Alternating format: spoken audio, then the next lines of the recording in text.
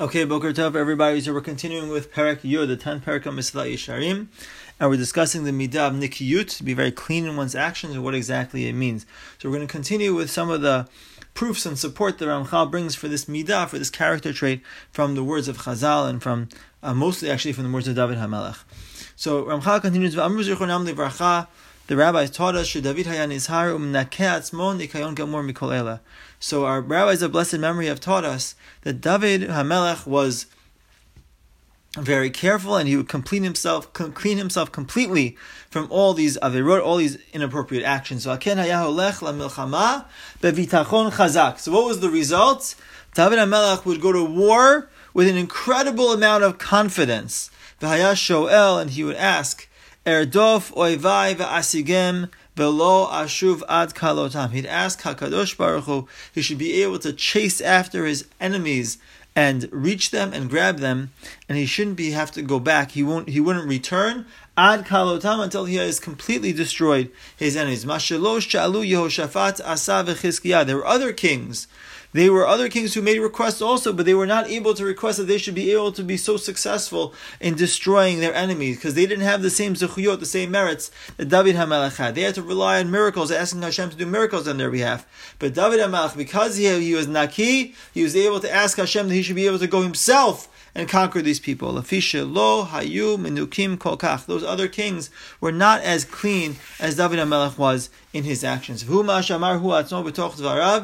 Hamelech himself says, in the context of when he asks to be able to go and to defeat the enemies, so in that same context, that same parak of Tehillim, he says, Yigmaleni Hashem kitzidki kivor yada yashiv li. Hashem should pay me back for my righteousness, my good actions, like the cleanliness of my hands. He should return to me. I mean, he should give me back. Because my hands are so clean from all sin, Hashem should pay me back. The Amar Od, he said further, Vayashev Hashem li kitzidki. Hashem should give me back like my righteousness.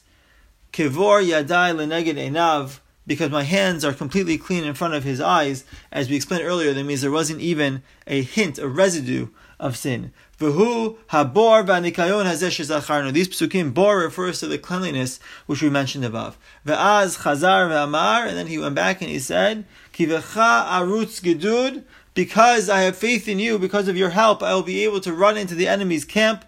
Uvelohai adaleg shur, and with the help of Hashem, I'll be able to jump over the walls, to skip over the walls in attacking my enemies. Erdof oivai ve'asigem. So I'm going to chase after my enemies, and I'm going to be able to reach them, to grab them. V'hu atzma amar od, he said further, Mi ya'aleh behar Hashem, o mi yakum bimkom kodsho. Who's going to go up on the mountain of Hashem, and who's going to stand in his holy place? Who? Who goes up to the Har Hashem? Who goes up to the mountain? Who's able to stand there? Neki chapayim uvar levav. One who has clean hands, meaning clean from any averot, and his heart is completely pure. V'omnam vadai shamidah azur kasha. Right, so Ramchal is telling us something very clear, very obvious, that we pointed out before. This is a very, very difficult midah. These are very, very high expectations to have of somebody. Ki tava ha'adam chalash.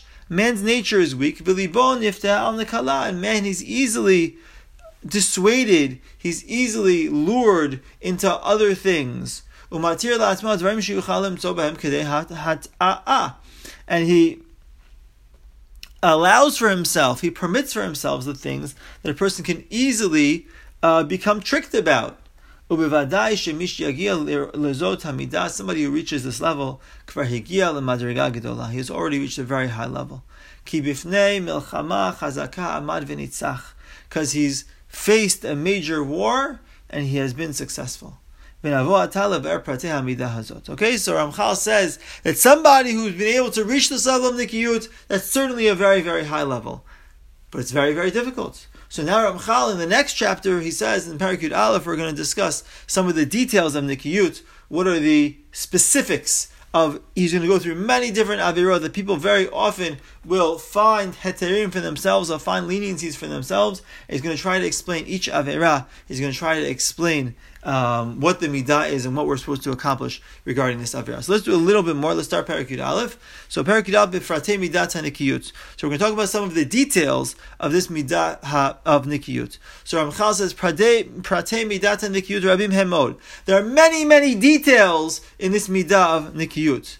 V'hinam kechol hapratim shebechol hashasa mitzvot lo taseh. Right? Somebody has to be a naki. So the details of nikiyut means all the details of all 365 negative commandments. Ki omnam inyan hamidah. What is the inyan of the midah? Kvar amarti shu liot naki mikol anfei haverot. Because that's what a person is trying to do: clean himself from all the averot. Even though the Yetzer Hara tries to cause people to sin regarding all the Averot,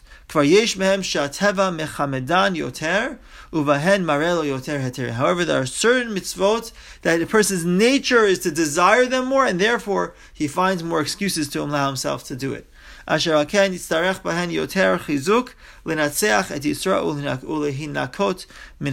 therefore he requires greater strengthening of himself, greater strength, greater chizuk, in order to overcome his Yetzer Hara and to purify himself from the sin. Because these are the things that, since his nefesh desires them more, he's more likely to find excuses to allow himself to do it. Heterim, permissions for himself.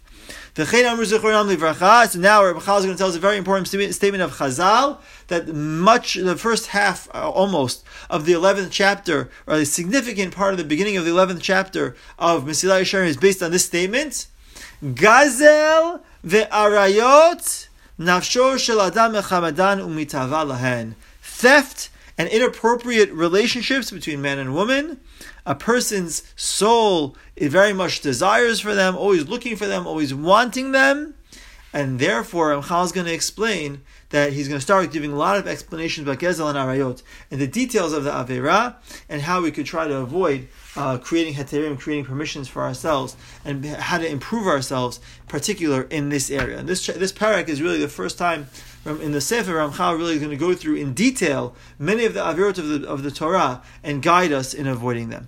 Have a wonderful day, everybody, and Kol Tuv.